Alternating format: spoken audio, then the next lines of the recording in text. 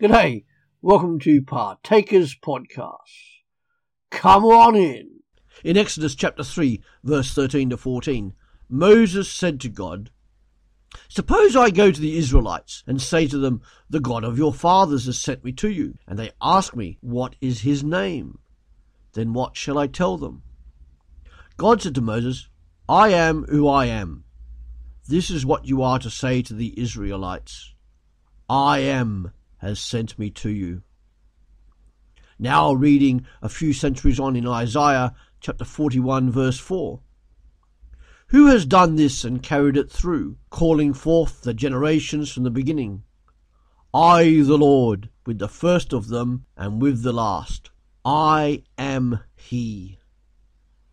Then moving into the time of Jesus in the Gospel, John chapter 8 verse 58. "I tell you the truth," Jesus answered. "Before Abraham was, I am." And on 7 other occasions in the Gospel of John, the Apostle John records statements where Jesus said, "I am." These are totally unique to John, and they are not recorded in the other 3 Gospels, Matthew, Mark, and Luke. Here, in John chapter 8, verse 58, Jesus is reinforcing his claims to be God. When Jesus says, "I am," he is referring back to the time when God revealed himself to Moses in that verse from Exodus 3 that we looked at, through the prophet Isaiah in Isaiah 41 verse 4. That's why in John chapter 8 verse 59, people picked up stones in order to kill Jesus for blasphemy. They knew what he was saying and claiming. This was in accordance, as these people thought, with Deuteronomy 13, which dictates that anyone who tries to turn people away from the living God is to be stoned to death. These people knew Jesus was claiming to be the very God they thought that they worshipped. In these 7 I am statements, as well as equating himself with God through claiming to be the I am, Jesus Christ is also promoting his exclusivity as the only Saviour.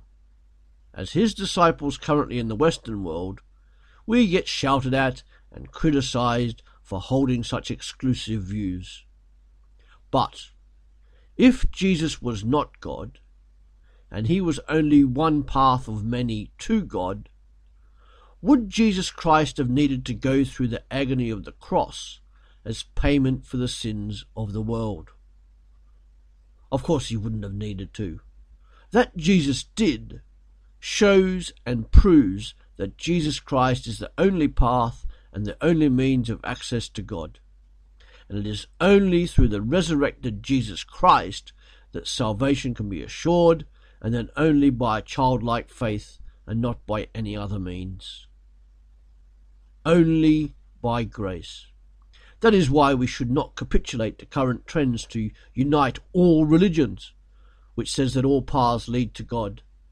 Jesus Christ himself, as we'll see, has said that he and he alone is the way to God, and salvation is only through his work on the cross for all those who trust and believe in him. Jesus, the I am. See you tomorrow. Thanks for joining us here at Partakers Podcasts. Come back every day to www.partakers.co.uk, where there is something uploaded to help you, wherever you are in this world, to live for Jesus Christ alone and make him known. Our books are also available on Amazon at www.pulptheology.com. See you later.